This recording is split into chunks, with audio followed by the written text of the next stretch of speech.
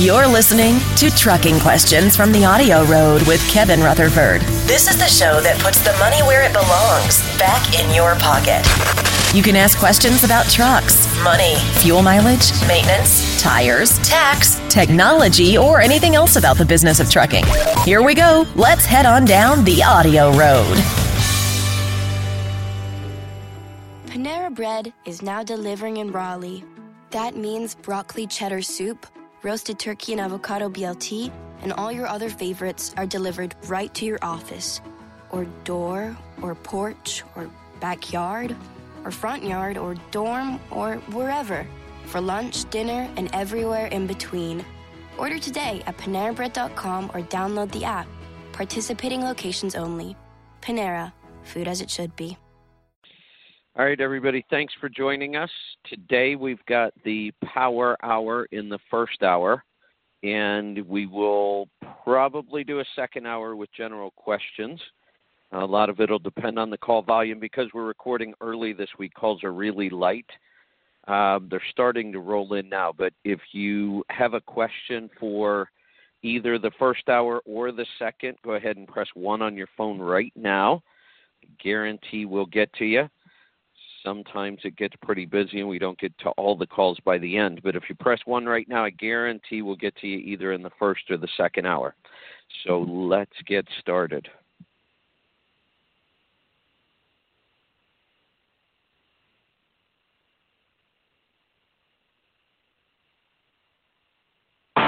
Your money, your taxes, your truck, and your road to success in the trucking industry. This is Trucking Business and Beyond, the show that puts the money where it belongs, back in your pocket. Welcome to my world. I'm your host, Kevin Rutherford.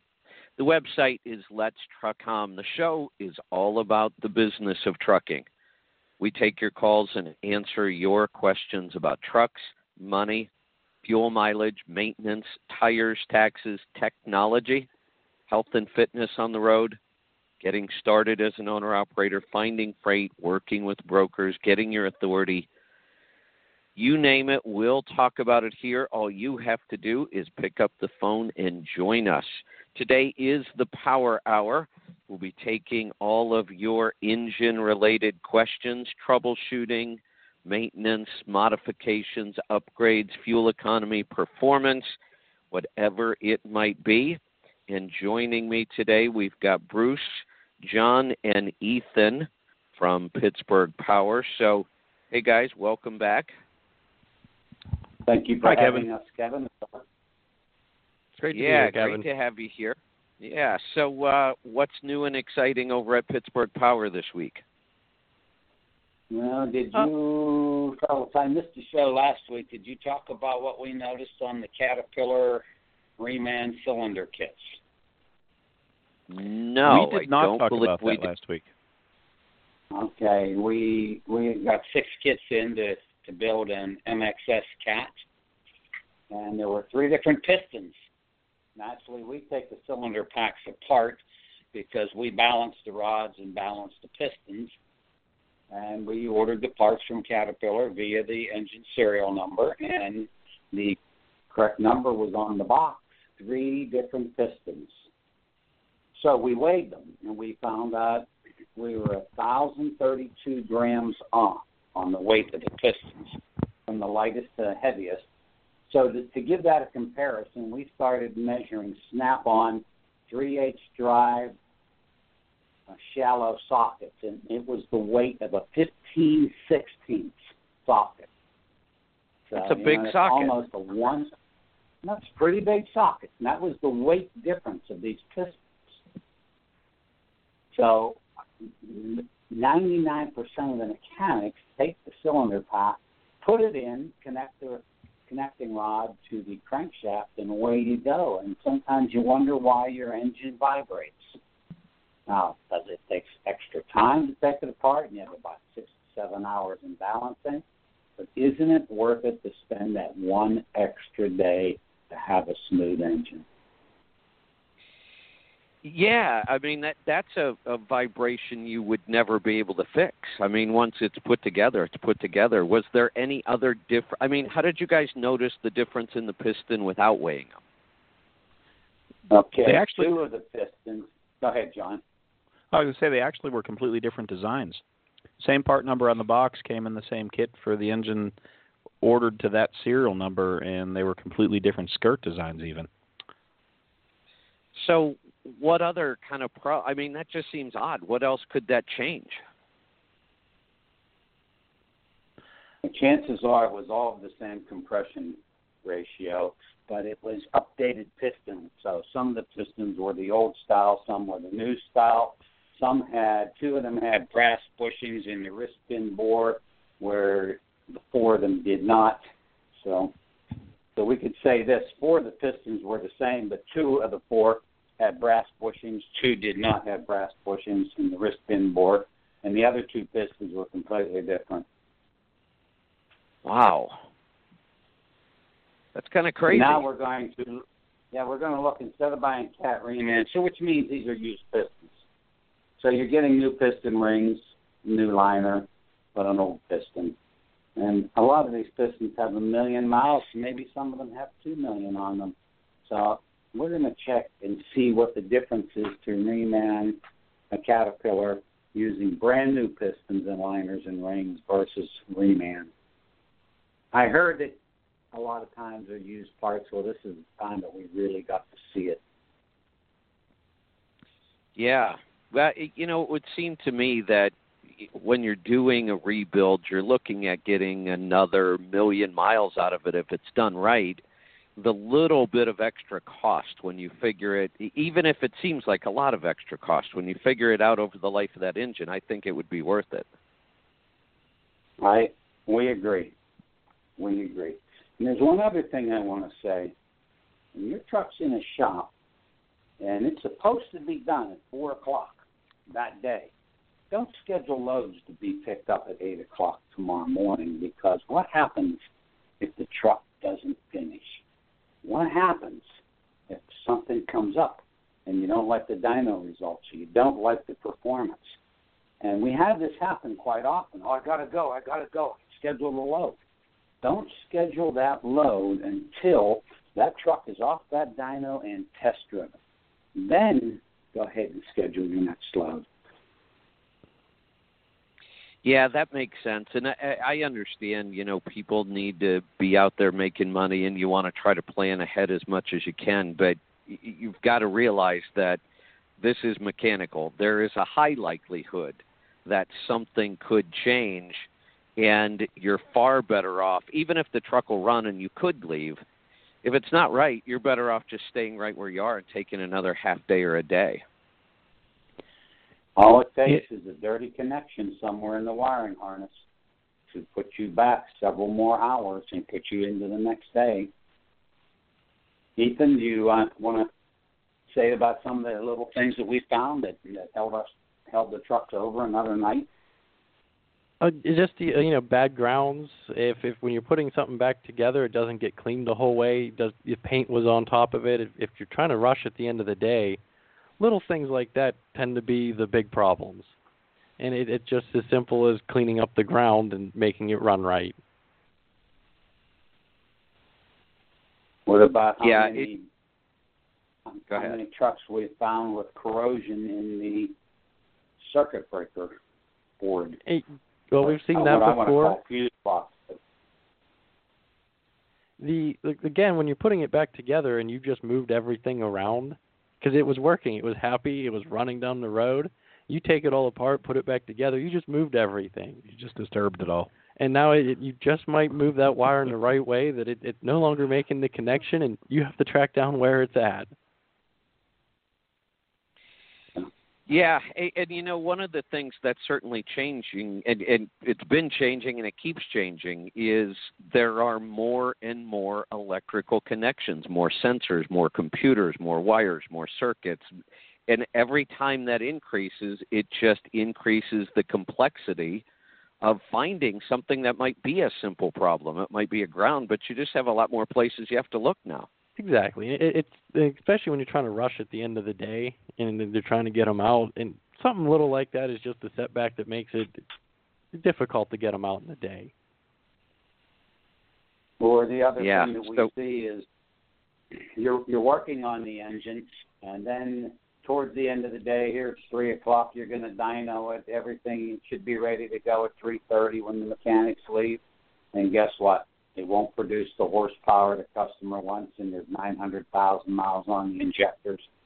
And the ECM is telling that, hey, we're giving it power, the power's not getting into the engine, and bang, there we are. Now we need to put a set of injectors in. There goes the next day. And the man has the load scheduled. It creates problems. So give us time. Yeah. Give us time. Don't cut us short by scheduling loads. Don't assume that because we say, yes, this should be ready today, doesn't mean that it's going to be. Well, and your goal is to get it done that day too. I mean, you've got other trucks coming behind it. You have to stay productive, but you also don't want to put out a truck till it's right. That's exactly correct. Okay. All right. Well, what do you say? We anything else, or do we want to get to some calls?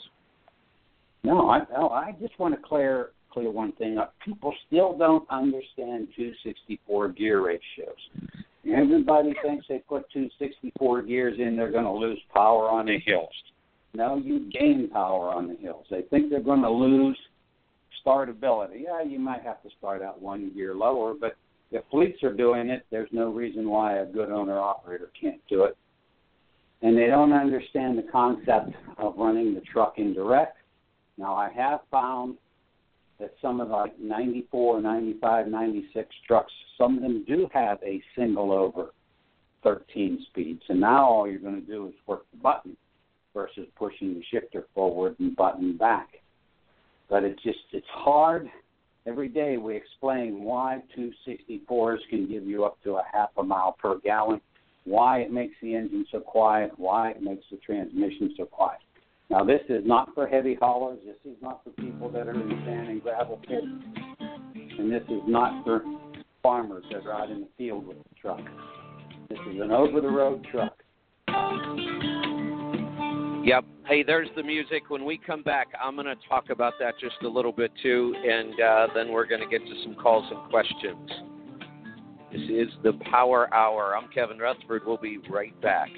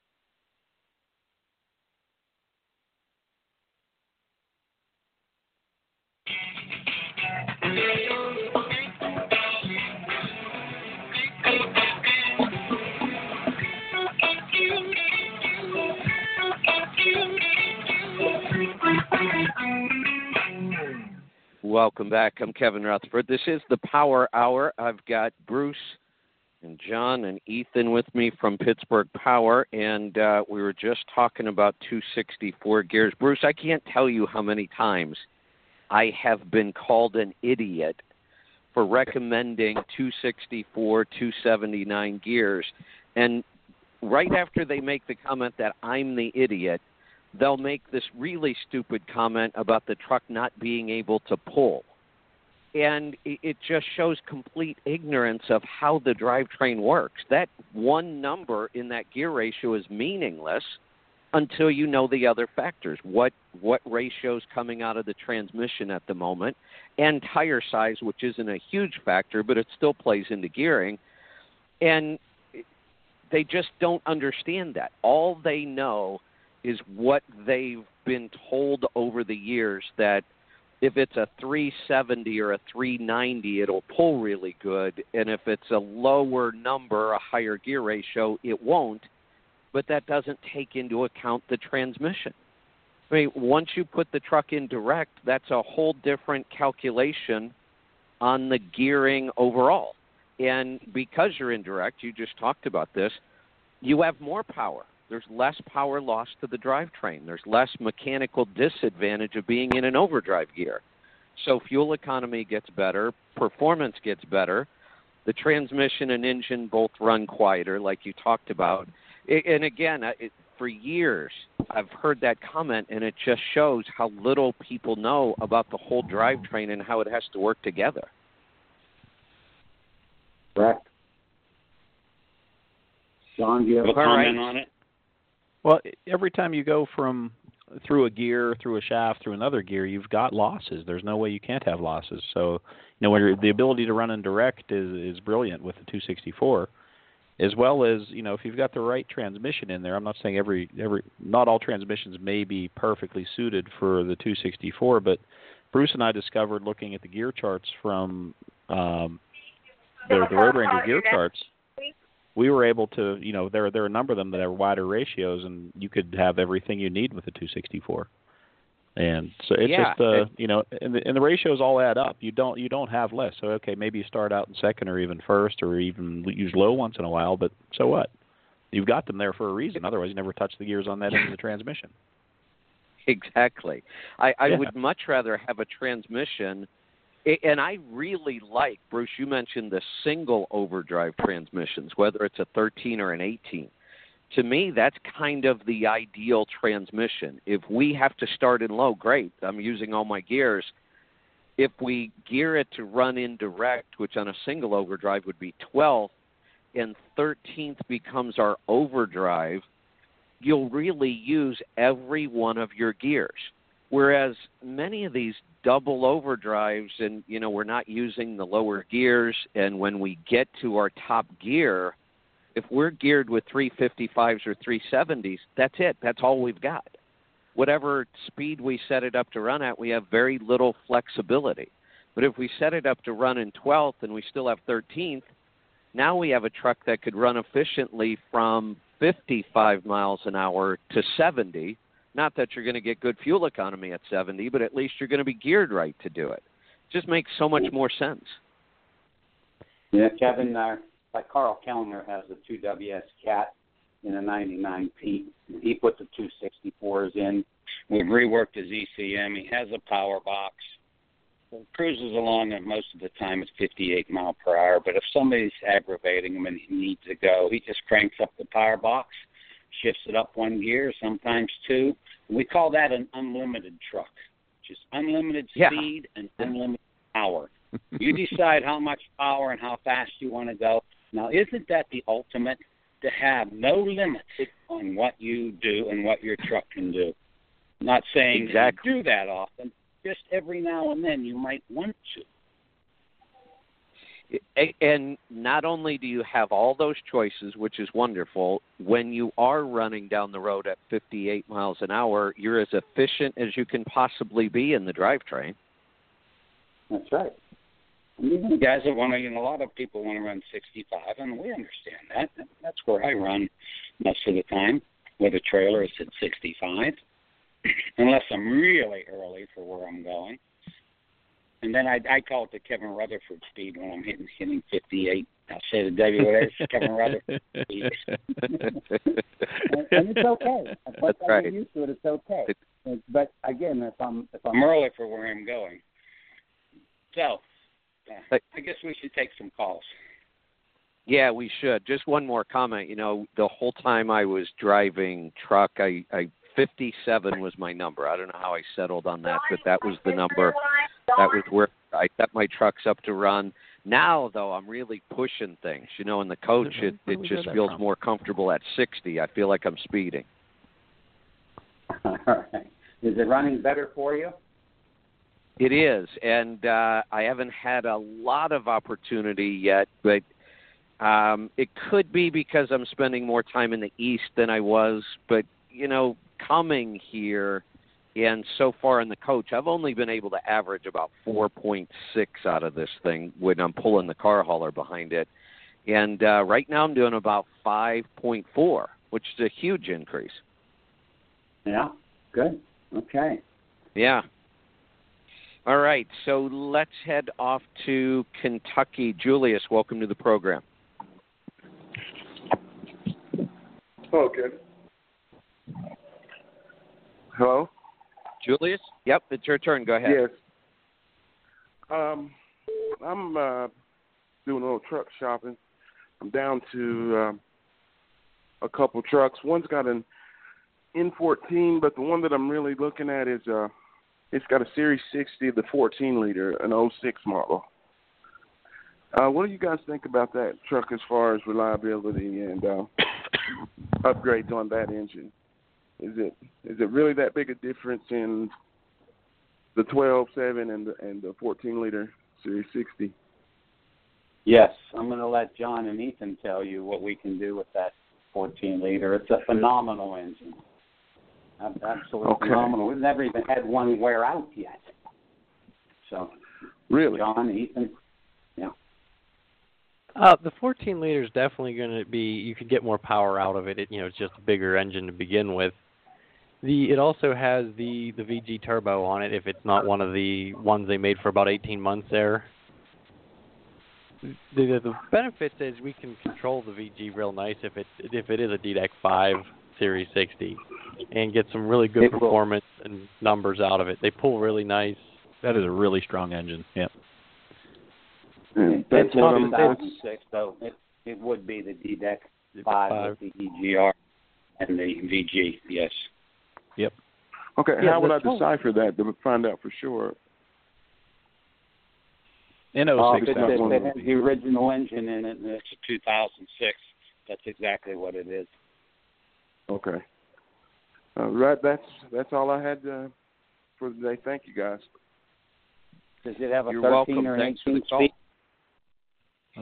So, Bruce, I have to let people know that we're kind of in a transition period as far as I'm concerned, because there was a time when I just would not recommend one of these engines because we just had people having nothing but trouble with them, and once they started down that road, it didn't seem like we could ever fix it. But you guys have come a long way in understanding these engines and the emission systems and how to tune them and how to keep them running right, which is a really good thing. I've been saying for years, I hope we get to that point, and it certainly looks like we're getting there now.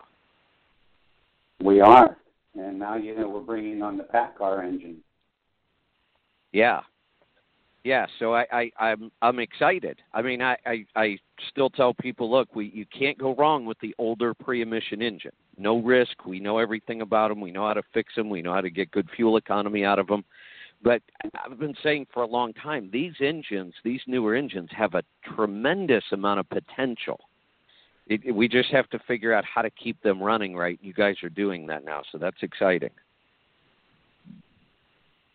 I'm really proud of what we learned about them and just in the time that I've been here and what I see performance and reliability-wise, from the horror stories that I heard when I showed up here to what I actually see in real life and talk to the drivers, and they're now quite happy with the things, and it's been fun to watch, and I really enjoy being part of helping that program along.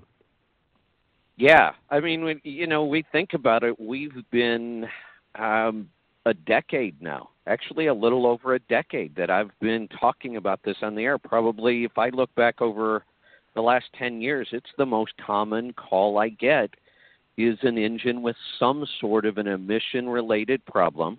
Fuel economy dropped off, performance dropped off, the truck's in and out of the shop, check engine lights all the time, and I didn't have any answers for people. It was very frustrating.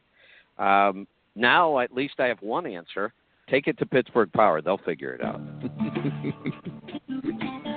Thanks, Kevin. All right. Yeah, so it gives me an answer anyway. I can send them to you guys. And it is exciting because these engines have a tremendous amount of potential. And it's good to see that we're getting there. I've got to get to a break. We're going to come right back with more of your calls and questions. Stick around. Kevin Rutherford.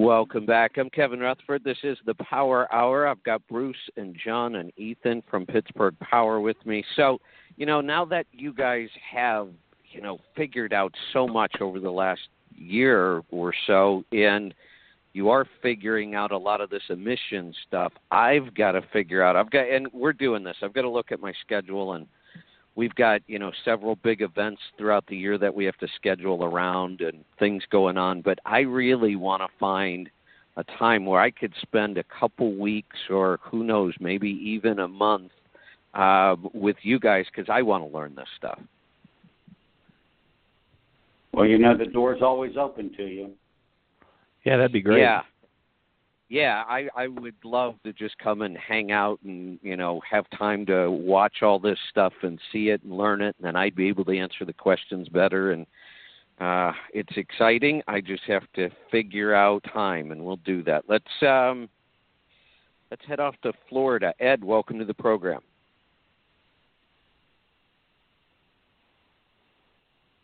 Ed, are you there? Going once.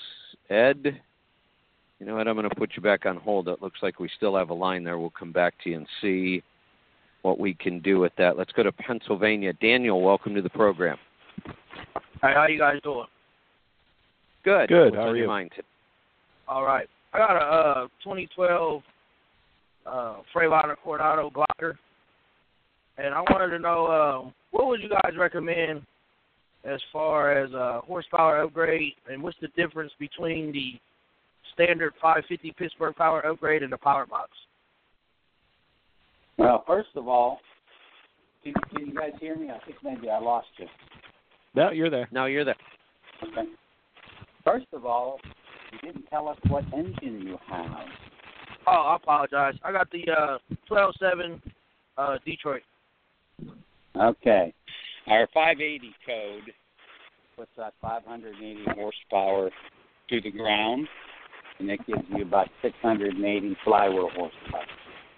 With the Power Box, we make sure you have a good, honest 500, and then with the Power Box, you have an additional 225 horsepower available to you at the touch of a button. There's 9 power settings. Each setting's about 25 horsepower. So most people run on power level 3 or 4. So you can decide your power, how much power you want. You can add and subtract it with the Power Box. When the ECM is set, you cannot. Wherever it's set, it's set. Now, the other thing about an ECM, you go into a truck dealership and they wipe it out. Now you're back to where they left it. And we'll put it back for you at one time at no charge if somebody else screws it up. Okay?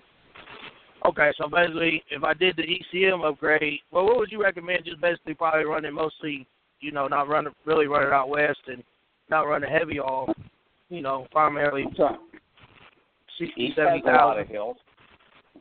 Look at Interstate 68 from Morgantown, West Virginia over to Hagerstown. That's the hardest interstate in North America. So yeah, I run that. To think about. You do run that. So you're running the hardest interstate. Okay. So, yep. I like them both. I like the Power Box with the ECM set to a good, honest 500, maybe 550 horsepower, and then having the Power Box. But whichever way you want to go, the Power Box is a little bit more money to go that way. But you also need to think who built the glider. I got it from Freightliner Direct. Okay, so you'll have a stock manifold and you'll have a stock turbo. So that manifold and turbo that's on there will only carry so much horsepower. So we've got to put the ported ceramic-coated manifold on and the 15% larger turbo. So those you have to do along with your power upgrade, or you'll never get the full benefits of the added power. So you need to basically do everything together. Well, it helps to do everything together. That's the best way. Now, if you come by the shop often, we can do it pieces at a time. But to do the manifold and turbo along with the ECM and or the Power Box, that is the proper way to do it. Okay. All right. I got you. I sure do appreciate your time. Let's not forget about that stock muffler. You can do everything up front, but if you can't get the exhaust out, that muffler should go too. Yeah, I had the muffler done when I just did a clutch a couple months ago, so I had the muffler. They the guys that did the muffler, they was able to, the guys who did the clutch was able to get a muffler from another company, another trucking company. So it is your guys' Pittsburgh Power muffler though. Oh, okay. Well, that's good. So now you've got one of the steps. Okay? Right. Okay, appreciate you. You're welcome. All right. You know, Bruce, there's one other thing I'd like to point out on the Power Box. We always talk about the upper end of the power, which is wonderful to have all those options. I like the Power Box for the option to turn off all the power when I want to as well. You get on bad roads or, you know, I'd rather just turn it off and go back to stock horsepower. So it's nice to have all of that flexibility on both ends of the spectrum. That's right. If you're ever on black ice, wet snow, slush, if you're in sand and gravel, you turn it back to zero, you're at stock power, and now you're not putting much strain back through the drive shaft. You happen to goose the throttle when you should. Yeah, so I like that flexibility. I think we've got, I'm going to go back and try Ed in Florida again. Ed, welcome to the program. I'm here. How you guys doing? Good. What's on your mind today? Good. I had a question I've been trying to save for the power hour. I wanted to find out you guys' opinion on water methanol injection as well as propane injection. You know, as far as propane, power adder, fuel economy, all of that. Propane, Kevin's talked about that a lot, and we've tested a lot of it. And it's about an even draw. It gives you performance, and the fuel mileage that you get is about the same that you get with diesel fuel. And the negative part that I found when I was traveling in my Kenworth pulling an RV was every time I stopped at a Flying J to get propane, it took me over an hour just to get 40 pounds of propane, and that kind of bothered me. If you live in an area where... Go ahead, Kevin. Yeah, I'll jump in because I did extensive testing on propane, and we really tracked the numbers every single day for 30 days straight. And we posted the numbers online so everybody could see it. And it was a very controlled test. We actually used 2 trucks, both running the same lanes every day, same driver, same everything. We controlled every variable we could, and we tracked cost. We tracked fuel economy and propane economy and cost so everybody could see that fuel economy clearly went up. No question about it, but it has to because you're introducing another fuel. So now you have to look at the cost of burning both fuels, and the company that manufactured the propane injection system was on site. We gave them every opportunity every day to tweak the system because they said sometimes that's what has to happen. So we gave them 30 days, and we gave them the numbers every day. At the end of the day, we'd top off the propane, we'd top off the diesel, we would calculate all the numbers, and we would give them an opportunity to adjust their system. And they did. And after 30 days, there was a time, the best they were able to do, they increased fuel economy by 0.7 of a mile per gallon, which sounds huge. But when we calculated the cost of the propane on the very best day, we were about breaking even. And on the worst day, we were losing money because even though our fuel economy went up, we were spending more on propane. Now, that was at $1.99 a gallon for propane. I contracted with a company that gave me that price for 30 days. You can't find that on the road. Where you can, but you got to go to these little independent places here and there. They're not always open. Like Bruce just talked about, getting it from a truck stop, you're going to pay the highest price for propane. You're going to wait around to get it done. It was one of the products we tested extensively, and I could not make an argument for even thinking about going to propane. It made no sense to me at all. Okay. What about water methanol injection? Have you ever tried that? I have talked to some people about that. It was a couple years ago, and from what I could gather, it was more of a performance upgrade than anything else. Nobody was claiming I was going to get better fuel economy out of it. And maybe you guys have some more on that when we get back. I've never tested it because everybody I talked to said you're not going to get any fuel economy out of it.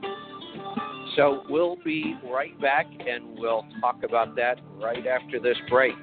Stick around. Kevin Rutherford.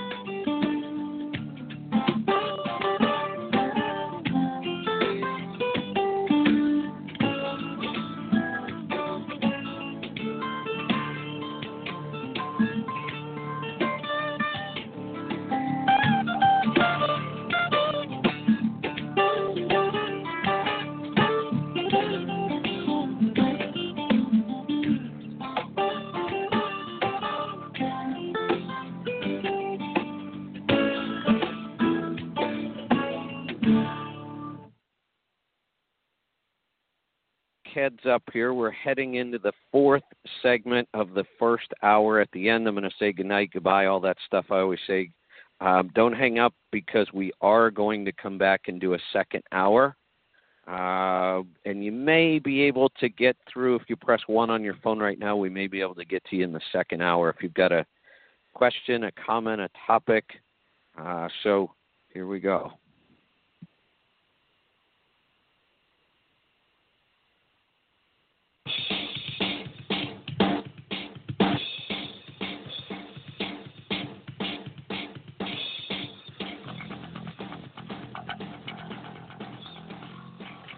Welcome back. I'm Kevin Rutherford. This is the Power Hour. I've got Bruce and John and Ethan from Pittsburgh Power with me. One more thing on my overall take on injecting other fuels or other things into the cylinder. I've either tested them or really researched everything I know of, and nothing really seems to make a whole lot of sense when it comes down to cost, which is kind of our goal here, is to lower our cost. And there's a reason we use diesel.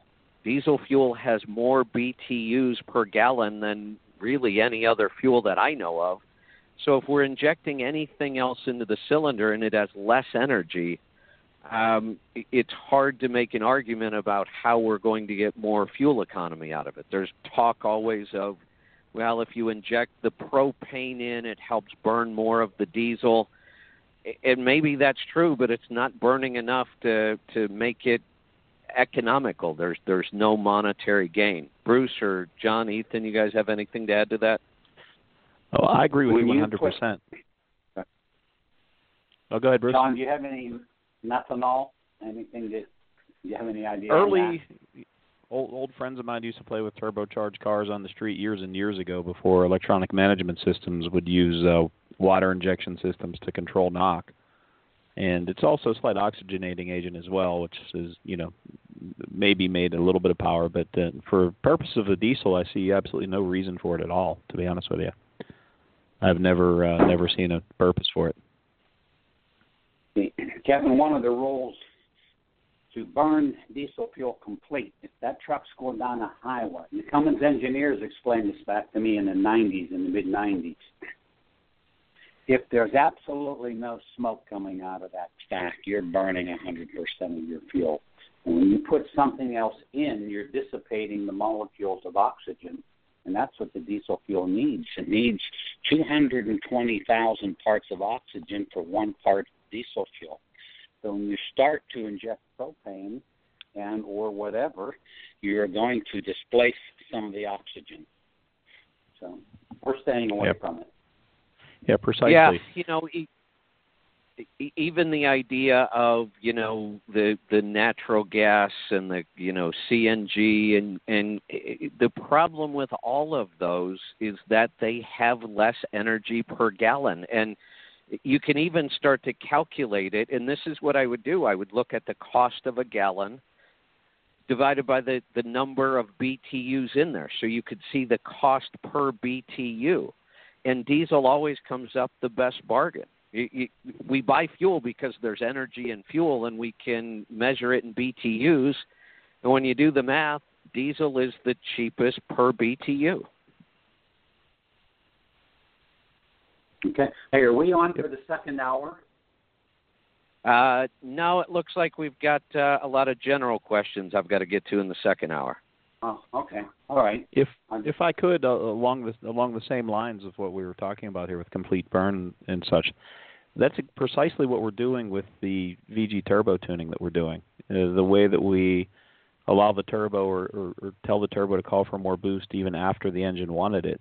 And what we found is we've got torque at much lower RPM numbers now. We're getting a more complete burn of the diesel fuel even after the natural occurrence or the synergy that happens to help to create boost goes away. We artificially induce it with the turbo vanes.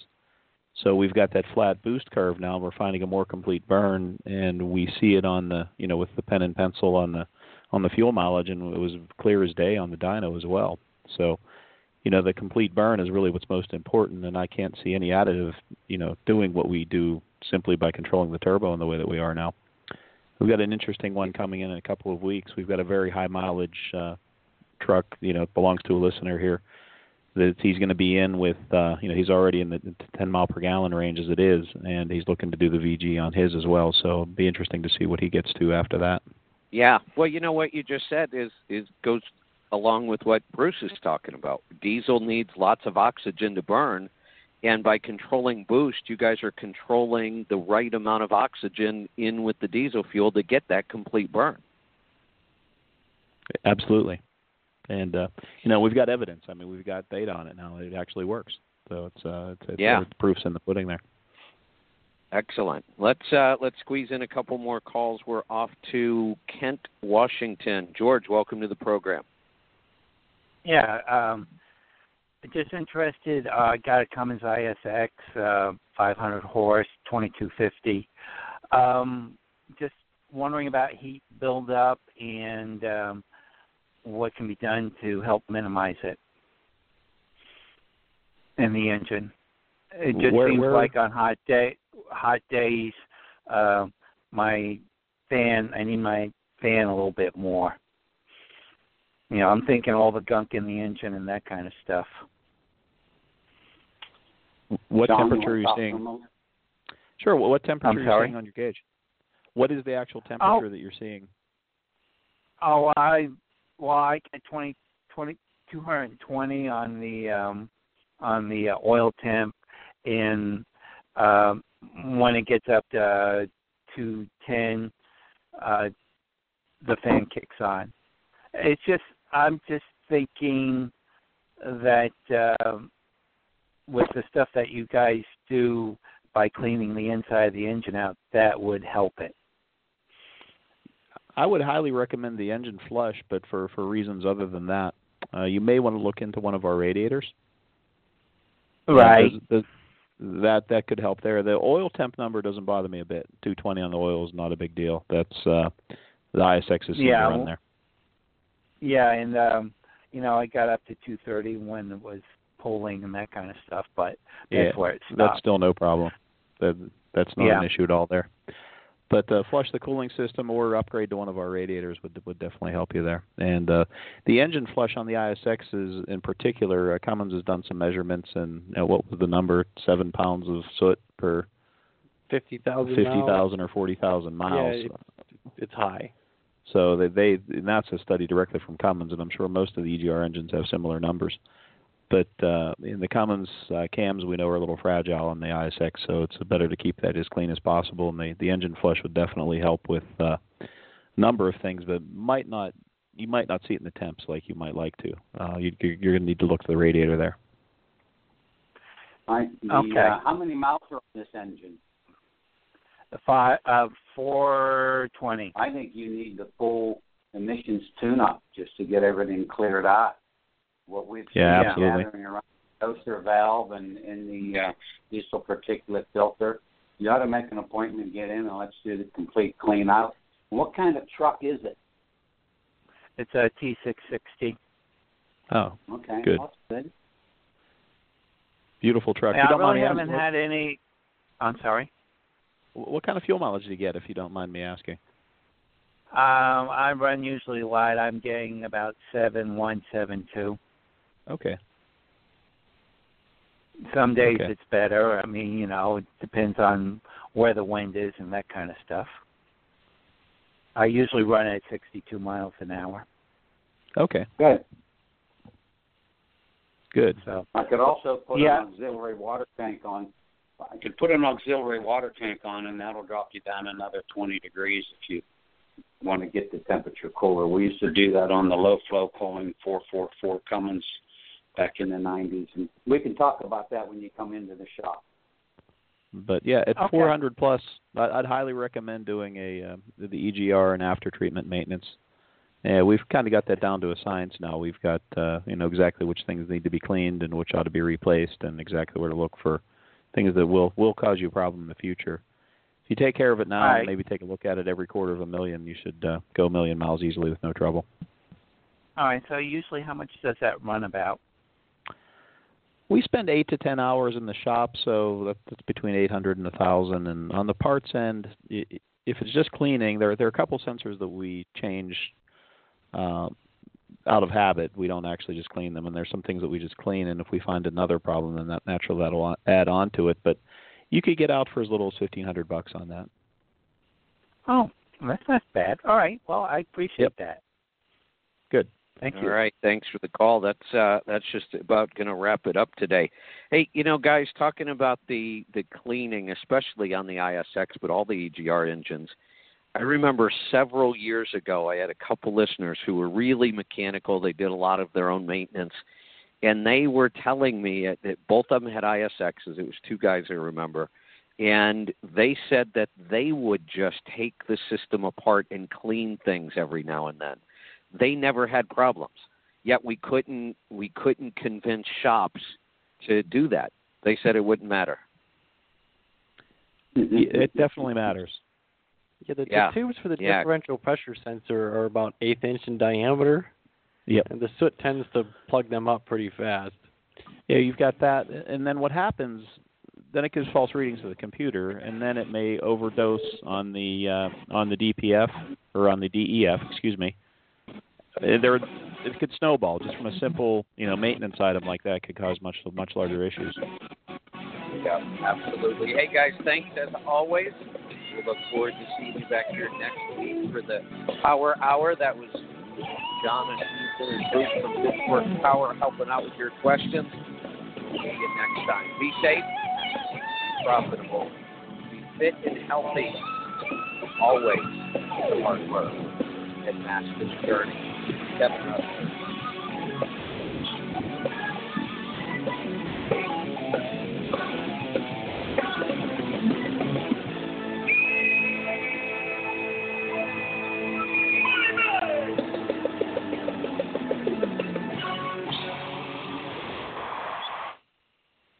All right, guys, we're going to head into the second hour here. Let me take a look at the board. It looks like we lost some of the general questions. So there is some opportunity. If you've got a question about anything at all, press 1 on your phone right now. I promise I'll be able to get to you. And we're going to go ahead and get started on the second hour. But, again, we've got some room for questions. So if you've got a question, a comment, a topic, anything at all, go ahead and press 1 on your phone. If you've already pressed 1, don't do it again. That'll take you out of the queue. Queue if you've got a question. Here we go.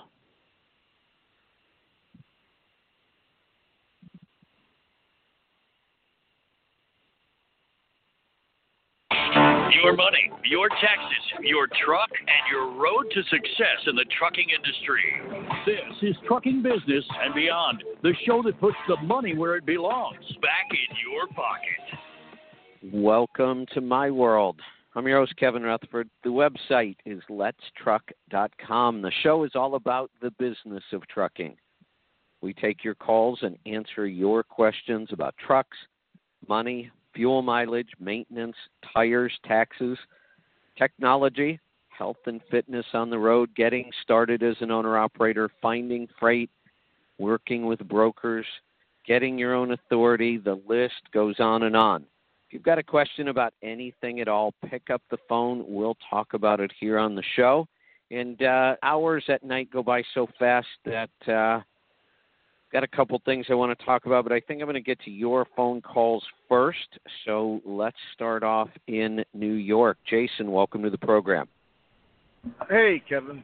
Another question. I'm going to preface it by saying the scan gauge, I understand it's not on, but when it goes up, no matter what the number is, I should be getting better fuel mileage to drive by it, right? Correct. There are some... I mean, generally. Yeah, absolutely generally. In fact, probably 90+% of the time. There could be some weird situations where it's getting some odd information from the ECM, but in general, when you make a change and you see fuel economy go up on the scan gauge, fuel economy is truly going up. Okay, well, that went perfectly into my question. I just got an in-frame done 3 weeks ago. On my scan gauge, I'm showing roughly 2 miles per gallon better than I was before the in-frame, but my fuel mileage on pen and paper is actually down almost 3/4 of a mile per gallon. Interesting. So that's kind of what I was talking about. I wonder who did the in-frame? So it was a factory shop. And one of the things we always have to be aware of with the factory shop is we can't see what they've done in the ECM. You know, we can see mechanical changes. We know what happens there, but they're required to set certain things in the ECM. I know that there have been times where they make changes to ECM and they won't tell us what they are, or they'll say they didn't make changes, and I know they did. Well, that's kind of I asked, and they told me that they put in. They looked and said, "Oh, we see you drive 58, and running around 1,300 RPM." So we put in the low, the low torque heavy hull thing where your max horsepower is now at 1,400, and yada yada yada. But that they other than that, they basically said themselves, "Well, we're not really sure. It's just downloaded from CAT and." Whatever's in the program. Other than that, we're not really sure what goes in either. So, yeah. So, exactly. And that may be the truth. They may not know that's code that is supplied to them from somewhere higher up the food chain, and we don't know what's going unless we get in there. And even then, somebody has to really know what they're looking for. There are lots of guys running around with tuners. Making all kinds of changes to ECMs, and they don't really know what they're doing. They don't know what they're looking at. There are thousands of settings in those ECMs, and you really have to know what you're doing. It's easy to go in and turn up fuel and a couple other things and give somebody a bunch of power, but that's not always a good thing to do. This is a little odd, though. I'm trying to figure out what could have possibly caused the scan gauge to show that big of an increase when in reality we're seeing and that's a pretty sizable decrease. I'm figuring that's a bit more than just regular break-in too. I mean, that's... It is. It's way more than just regular break-in. That actually worries me a little bit. Here's the thing: when performance though hasn't changed. I mean, it's right. Performance is hard to tell, though. There could be a subtle change. It is, right. So I don't put a whole lot of faith in even myself. I mean, even me taking a truck out and driving it, making a change, driving it again, it's really hard to know what's going on with performance. Fuel economy, though, is an absolute measurement. As long as we're doing it right, we're taking miles and gallons. It's math. Whereas performance, did I go up the hill a little faster? There are so many other factors that's just not a good indicator. Now, if we actually measure performance on a dyno, that is a more accurate number. Here's what happens. When we do an in-frame, there is not a big drop in fuel economy because things are really tight. There's a little bit there, but not much. You know, when a truck is brand new, everything is tight. So we have that break-in period for the truck, the engine, the transmission, the differentials, and everything loosens up a little bit, and fuel economy grows over the first even 100,000 miles on some trucks. But when we do an in-frame, all that other stuff is already all broken in. We don't have anything tight anywhere else. We get a little bit of tightness in a new engine, but we also should have picked up a lot of efficiency. So I don't normally want to see a truck lose any fuel economy on an in-frame. I want to see it gain fuel economy, because if it needed an in-frame, that means a lot of our combustion was going by the rings and we'd lose all that power.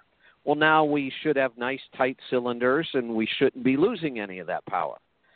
So we should see fuel economy go up day one and then increase a little bit over the first 50 to 75,000 miles as that engine breaks in. And then sometimes we see another increase if we do the first overhead, because we kind of reset everything and get it timed right. So to lose 3/4 really worries me. I wonder what went wrong.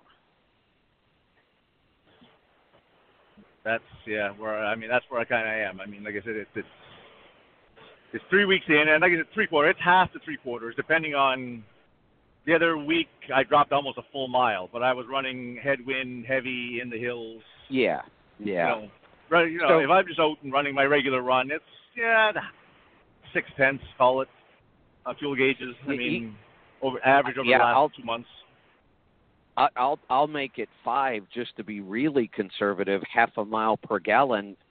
That bothers me a lot. And it's almost kind of interesting that you have the scan gauge on there, because it went up so much. I think this is purely ECM related.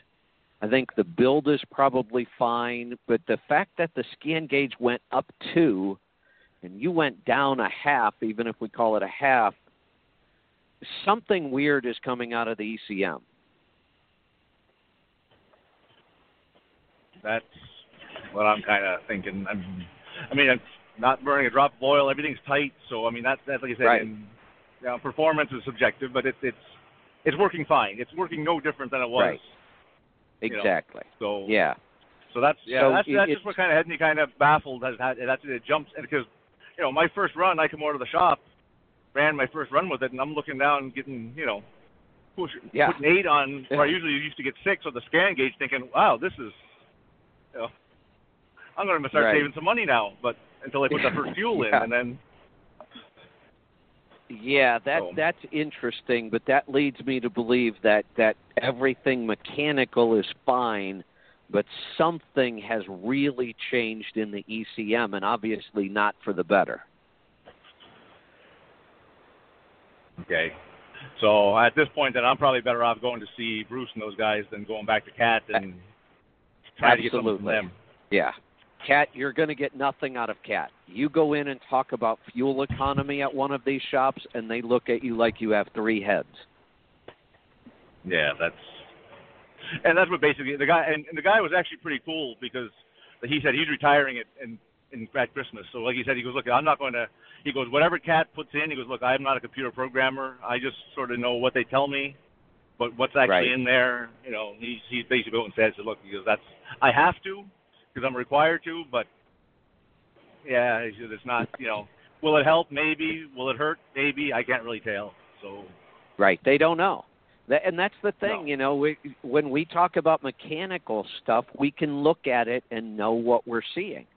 But if you talk about computer code, which is all that's in the ECM is a million lines of code, you've got to have somebody who knows how to look at that code and read it, and that's fairly rare. That's what I love about Pittsburgh Power. They didn't take mechanics and try to teach them the electronics. They took electronical engineers and taught them trucks. And honestly, they're sitting there looking at code all day, and all they need to know is how it's affecting the truck, and that's what they do all day long. That's why they're coming up with such amazing stuff over there. So yeah, I would, and if you do go to them, keep me in the loop. I'd love to know what we find out about this one. Stick around. We'll be right back. Kevin Rutherford.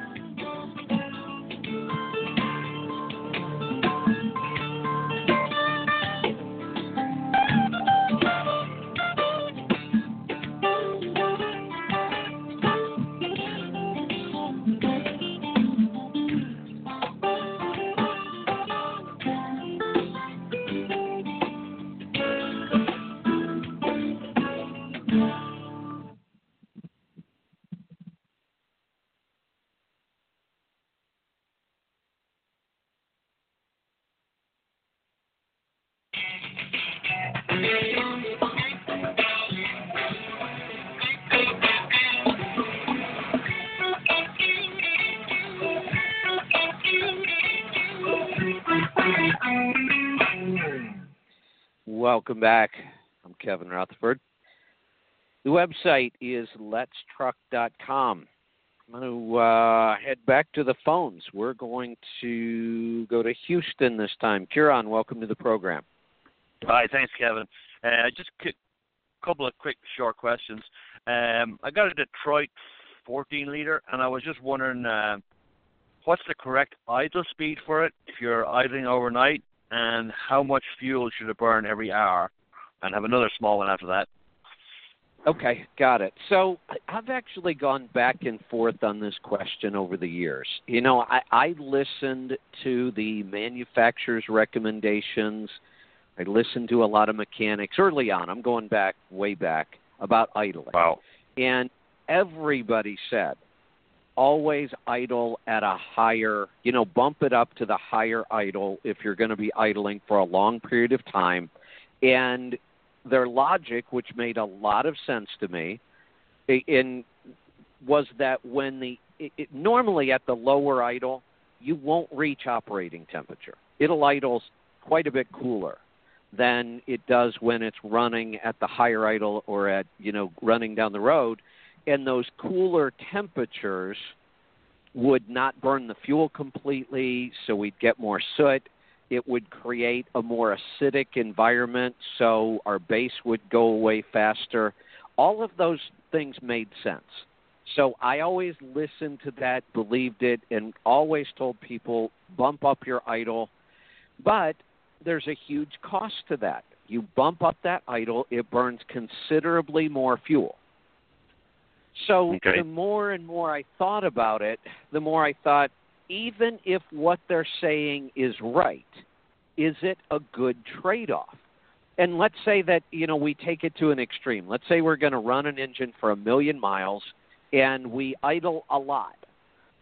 Is it a good trade-off to spend all that money on all of that fuel? And how much life would it really take off the engine if we idled at the lower speed? And I was trying to figure out, well, maybe I will lose 50,000 miles or 100,000 miles. But what if that's a good trade-off because I'm going to save so much in fuel? So I was trying to approach it from that angle, and it gets really hard to prove those numbers. And when I was working on it and thinking about it, I thought, wait a minute, I have a better way of measuring this. If what they're telling me is by idling at the lower speed, I'm going to get more soot and more acid, I'm just going to go back and look at all my oil samples. I have access to the 100,000 oil samples. So we did some surveys, and I found people who never bumped up their idle, and I found people who always bumped up their idle. And we started looking at oil samples. I couldn't tell any difference.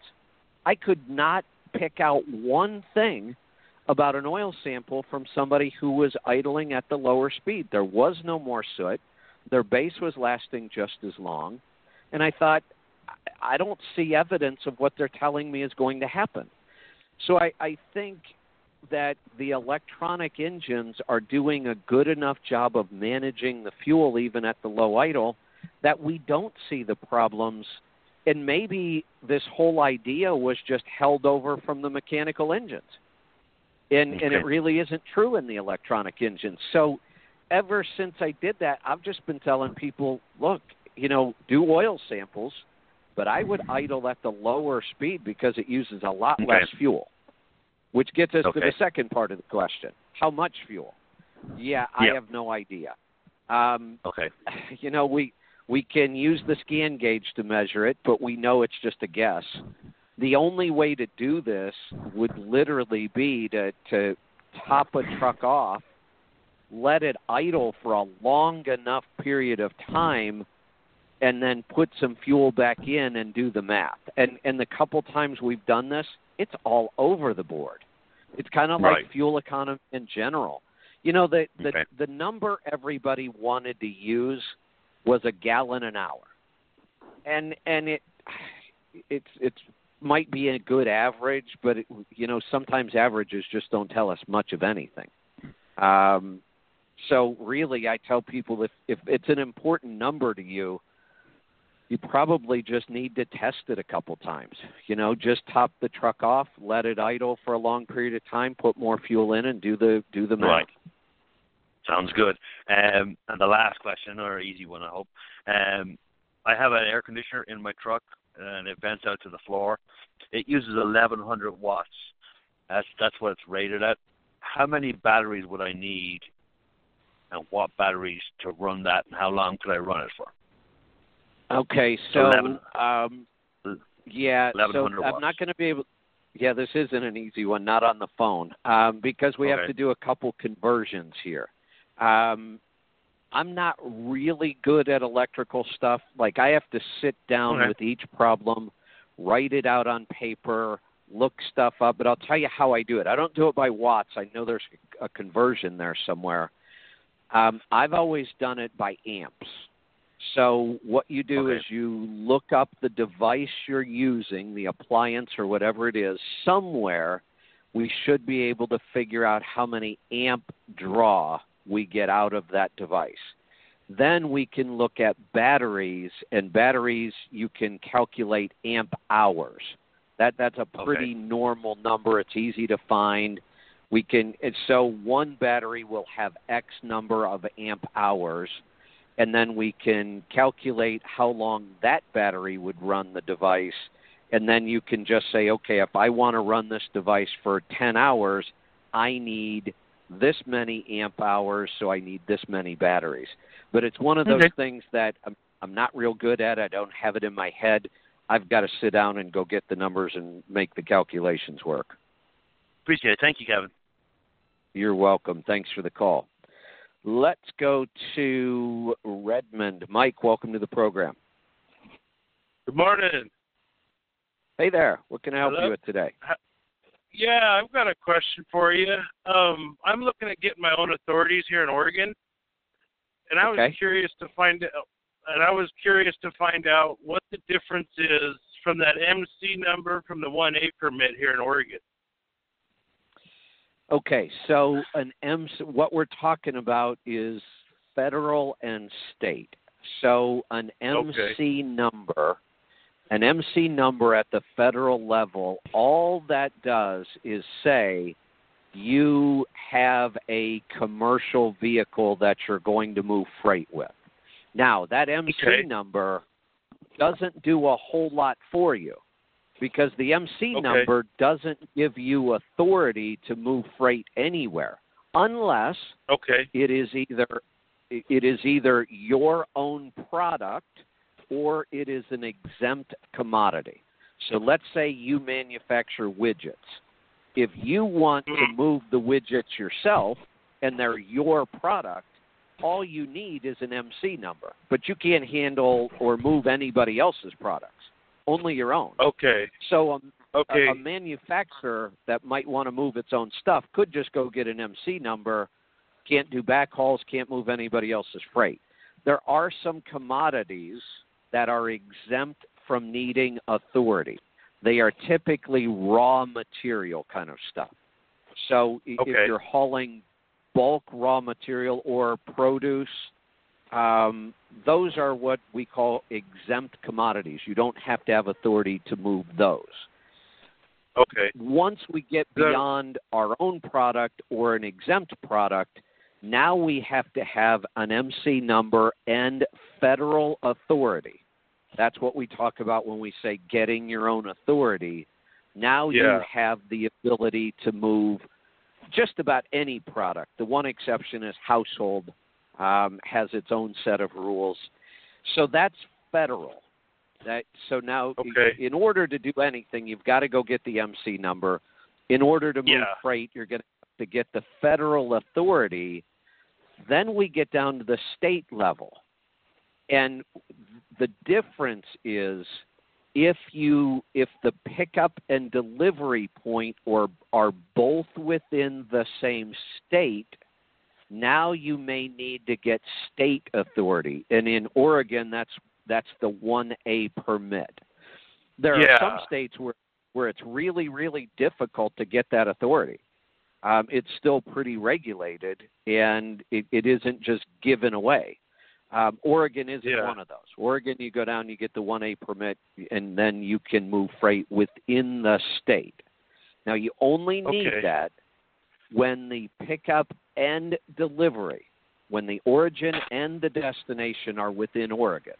If you pick up the freight in Oregon and take it outside of the state to deliver it, you don't need that 1A. And if you're picking freight up and bringing it into Oregon, you don't need the 1A. It's only when you pick up and deliver within the same state. Okay, yeah, a lot of my stuff is going to be within the state, but I am going to eventually wind up getting outside of the state too, so I want to make sure I've got the right authorities to do that on my own. Well, to move to what you're talking about, you've got to get your MC number first, get your federal authority and the Oregon 1A, and then you have the ability to move freight into the state, out of the state, within the state. You can do it all. I've got to get to a break. We'll be right back. More stuff. Kevin Rutherford.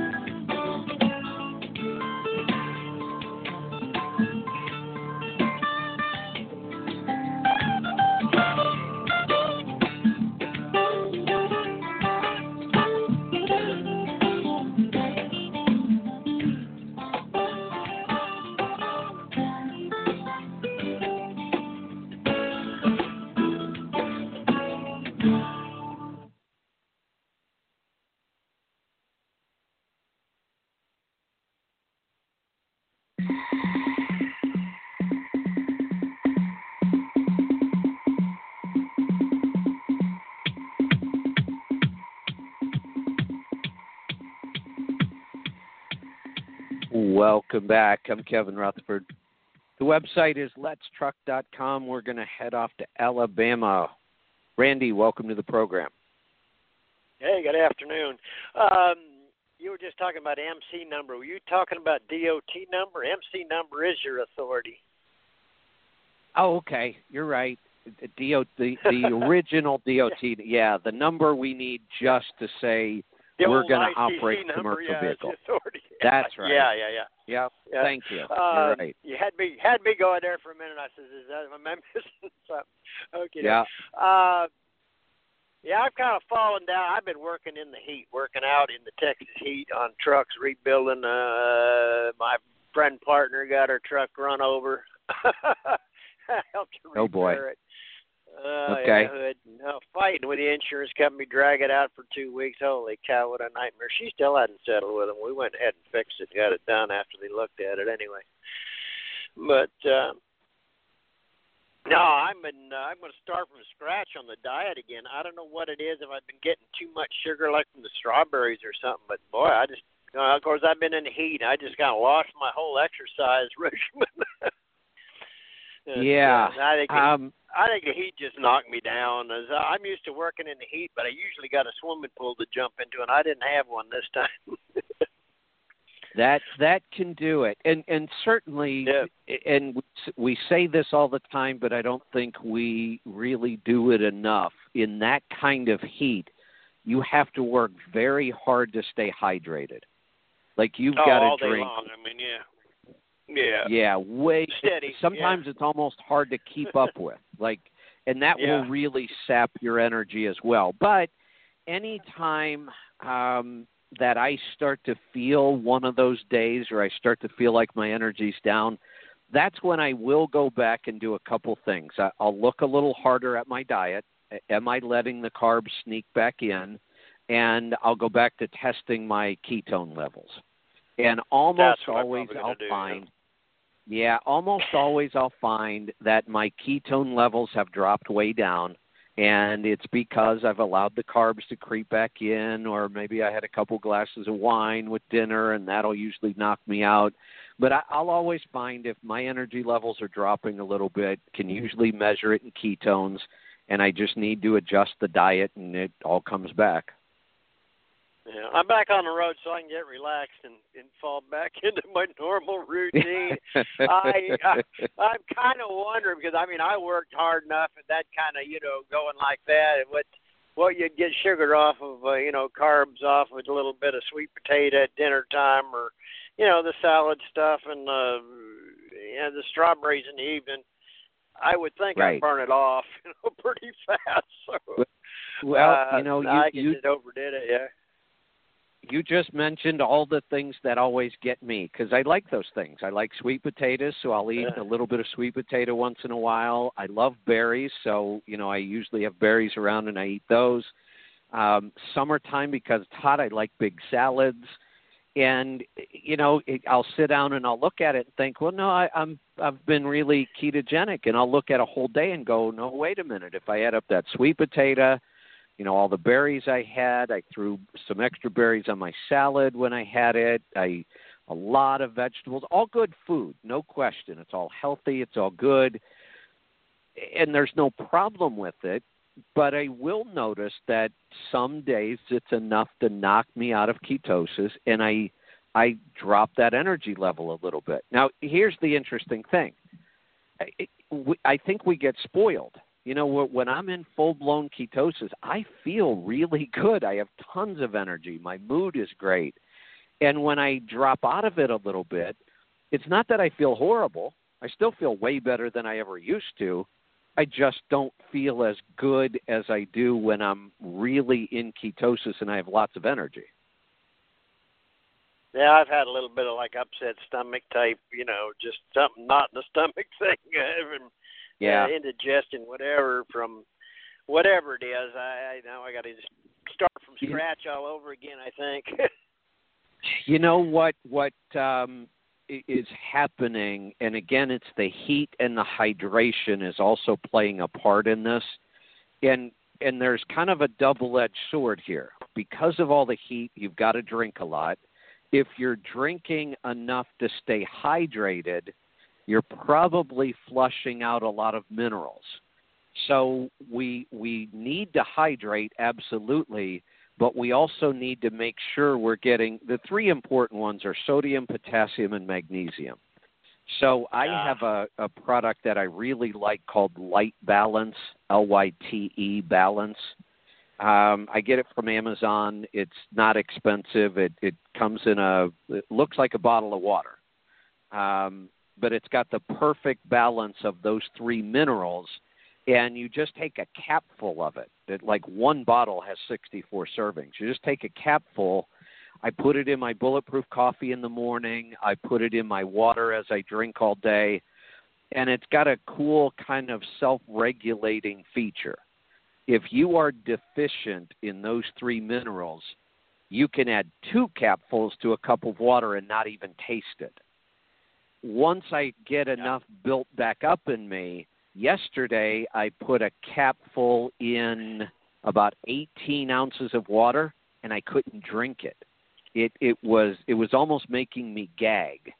And what that tells you is I've got the mineral levels built back up in my body. My body doesn't need it anymore, doesn't want it. I have a feeling with all the sweating you've been doing and all the drinking, you've depleted those mineral levels, and that's what's causing a lot of this. I think you hit the nail on the head because they're getting a little bit of the leg cramps too in bed. Yep. There you go. That's a good sign of it, isn't it? Holy cow. Absolutely. Hey, you. Yeah. So I was gonna suggest something. You know, I hear a lot of guys calling about starting. You know, I've been 40 years. I got a good banker and everything else. I don't have to worry about it. But some of these guys trying to get into a new truck, something I haven't ever heard you suggest them do. Instead of doing that, go out and buy a house to start with.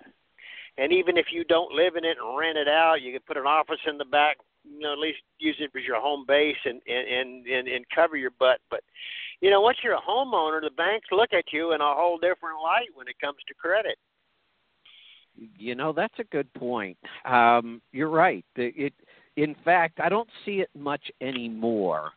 But it's still criteria. It's still there. I can remember when I was young, I was an owner-operator because I bought my first truck really, really cheap. So I didn't need a traditional loan to get it. And, you know, I was starting to make some money. I was doing pretty good, and I thought, I want to buy a new car. And I stopped at a car dealer, and they said, if you're not a homeowner, don't even apply for our credit. It's the first criteria. You have to own a home. Yeah. Well, the way the home market is bounced around, it might not be as good. But, of course, like I say, that established me with my bank because I bought my house through them to start with. And then, if I got something, if I want something, I call the bank. He sends me the paperwork. You know, I had no problem anymore because I've just been with him so long and they never had a problem with him. You know, or if I have a problem, right. You know, I let them know about it ahead of time, and they Yeah. work with me. You know, I always fix the problem, and you know, and that's a heck of a thing with credit and all that. Even though if you do that with some big bank and you miss a payment or slow and you call them, it goes on your record and builds bad credit on. You know, it's kind of like the DOT damn CSA scores. You know. Yeah. But if you're working with one bank, smaller bank, and you work with one person, you don't have a problem with that stuff. You know. But just a suggestion. You know, I mean, it worked for me. I don't know if it worked for everybody else, but you know, I know once I was a homeowner, it made it a whole lot easier. Yep, absolutely. No, great point. When it comes down to credit, the one thing we have to remember about credit money, and we've kind of lost this idea in this country, is sometimes we just have to be patient. We want things to happen right now. Guys, you know, will call me and tell me they've had credit issues, but they're fixing it, and it's not even a year. And they're wondering why they can't get a loan. Well, it takes time.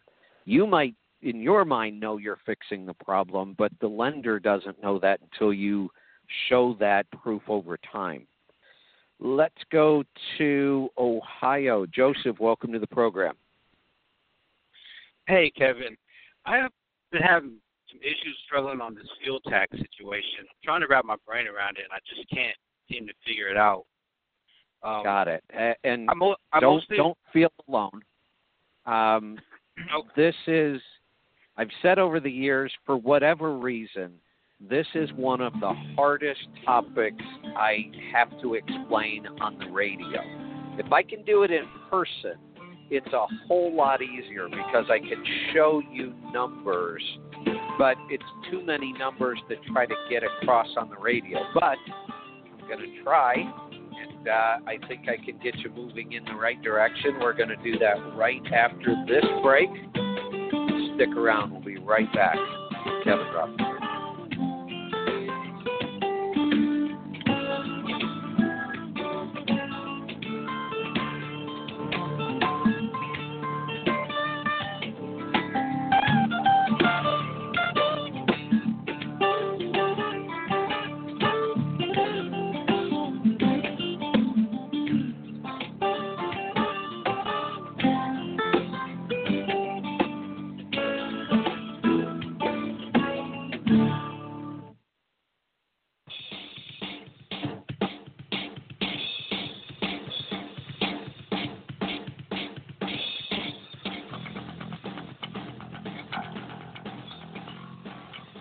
Welcome back. I'm Kevin Rutherford. We're down to the final segment. I'm going to get right back to the calls. Before the break, I was talking with Joseph in Ohio. We're going to talk about fuel tax. So I think I can give you some ideas that are going to help you understand this. And here's the thing. When you don't understand this, it seems really complicated. Once you do understand it, you'll go, oh, well, yeah, that's easy. So when people do get it, they can't figure out why everybody else doesn't get it. But I do, because I've tried to help people with this for so many years. It's common to not understand it, because here's one of the things that makes this complicated. And if we understand this part, then it helps us understand the rest of it. Here's why this is confusing. When you pull up to the pump and you stick the nozzle in there and you pump fuel into your tank and you walk in and you pay them, the reason this is confusing is you are paying for two different things that have nothing to do with each other. You are paying for the fuel you just put into your tank, but you're also paying a tax on top of it, and the tax is different in every state. That's why this is confusing. So it's not like a sales tax.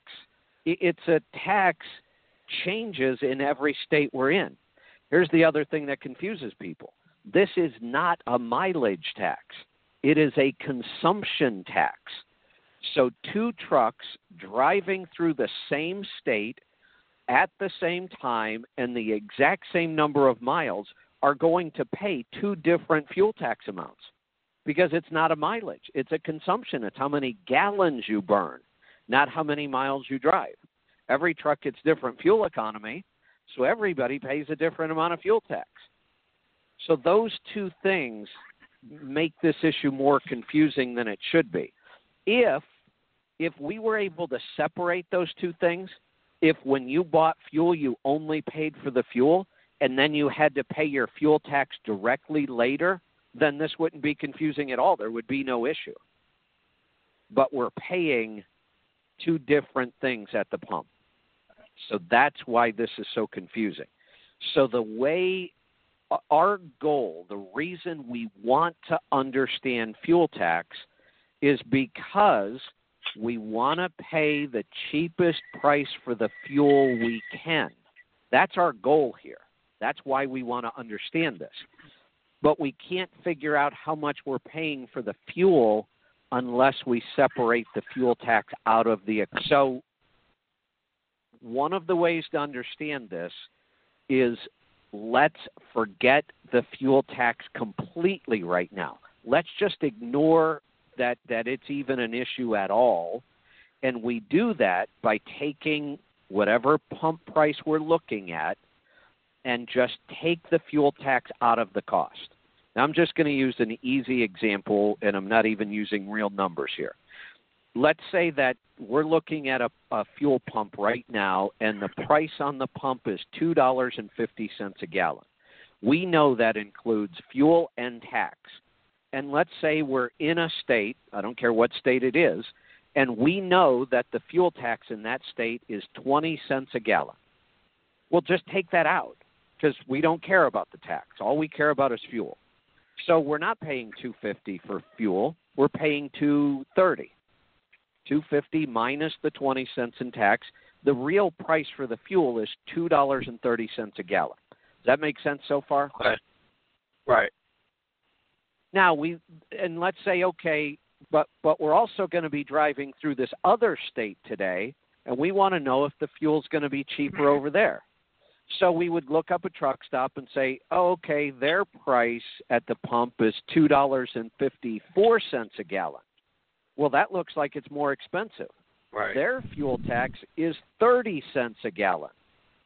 Well, now I take the tax out because I don't care about the tax, and now I can see that I'm really paying $2.24 a gallon instead of $2.30. So even though the pump price was higher, I'm going to wait till I get to that next state to buy my fuel because the fuel is cheaper. Does that make sense? So you take out the fuel tax from the price, and that actually tells you the true price of what you're paying. Yep, that's it. We don't need to complicate it any more than that. Now, I could go the next step and start to explain the whole fuel tax system, and we pay into some states and we get back from other states, and that's when people start to get lost. But if we that's where I'm having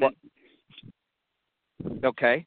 That's why I've been having an issue, because I run through Ohio and Pennsylvania a lot, and Pennsylvania, the fuel is typically 50 to 60 cents more a gallon than it is in Ohio. So I've been buying in Ohio because it seemed cheaper. But then I got my fuel tax report. I was like, Pennsylvania hit me for $300 in fuel tax last. So I was like, well, could I break even by buying fuel in Pennsylvania? How do I do it smarter? Well, let's use that example right now today. I'm going to look up the prices as of today. Now, these are averages in the state. The average pump price in Ohio today is $2.50, and the average pump price in Pennsylvania is $2.72. But Ohio has a fuel tax of 28 cents, and Pennsylvania has a fuel tax of 64. That's huge. So in Ohio, if we do the math, we're paying $2.22 a gallon for fuel, but in Pennsylvania, we're only paying $2.08. Pennsylvania is the bargain. Oh, wow. So, now, here's the other thing. When we buy all of our fuel in Pennsylvania, as much as we can, we're going to get credit for 64 cents tax on every gallon we buy. Now, if we burn that gallon in Pennsylvania, we're dead even. We paid them their tax for every gallon we bought. If we burn it in their state, we're even. But all the fuel we buy in Pennsylvania and then burn in Ohio, we're going to get the difference back.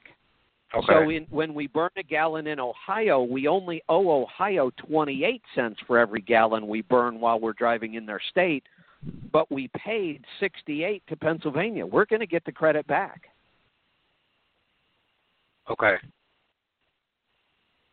So you're doing what everybody does, which is the opposite of what you should be doing. If you were buying in Pennsylvania, you would be getting your fuel cheaper, and you're still going to get your credit back at the end of the quarter. There's a huge savings there. That's one of those states that border each other, and they have a huge difference in fuel cost. So there's a lot of money to save here when you drive in those two states. Right. That's what I was trying to figure out, how to be smart about it. So it makes sense now. Buy as much fuel as you can in Pennsylvania. Okay. That helped me out a lot. Perfect. Good. I'm glad. I love it when people get this. I'll tell you, one of the easiest ways to learn this is to do your own fuel tax reporting. Then you get it. The numbers are right in front of you all the time. Let's go to Virginia. Gary, welcome to the program. Hey, Kevin. I got a question on Evans coolant. Okay. I was wondering if I left my top temperature the same, on the fan when it kicks on, but have the lower end not kick off at a higher temperature. So the range is shorter. Would my fan run less, and would the coolant actually be cooling the engine more because it never gets to a boiling point? Interesting thought. Seems logical. Yep, and I do have another deal with health also, but that one first. That seems logical. I've never thought about it from that perspective, but yeah, we have two goals when we were working with the whole idea behind Evans.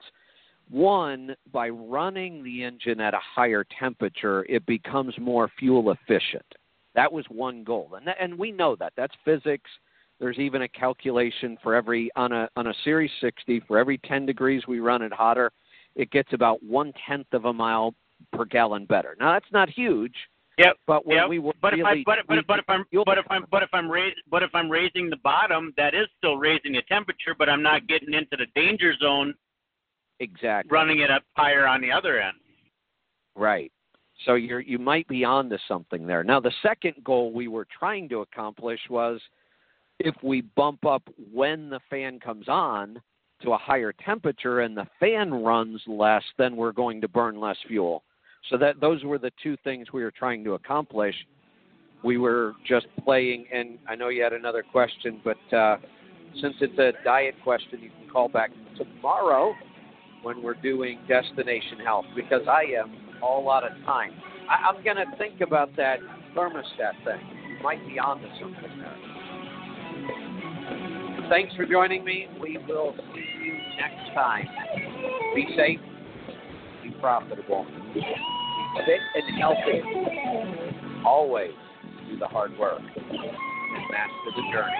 Kevin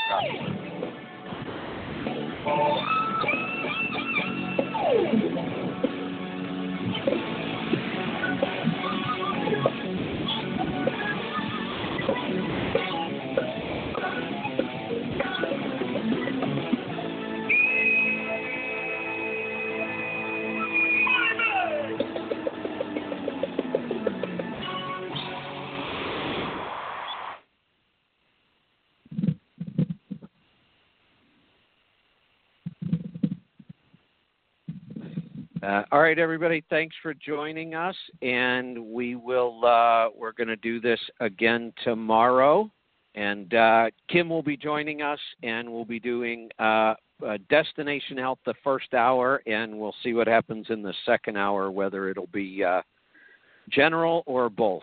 We'll see you then. Thanks. If you like to run barefoot or bare naked or 100 miles up a mountain through the night like a crazy person, that's cool. Get weird with your workout, just not with your protein. Organic Fuel from Organic Valley has 26 grams of organic protein and 0 weird ingredients.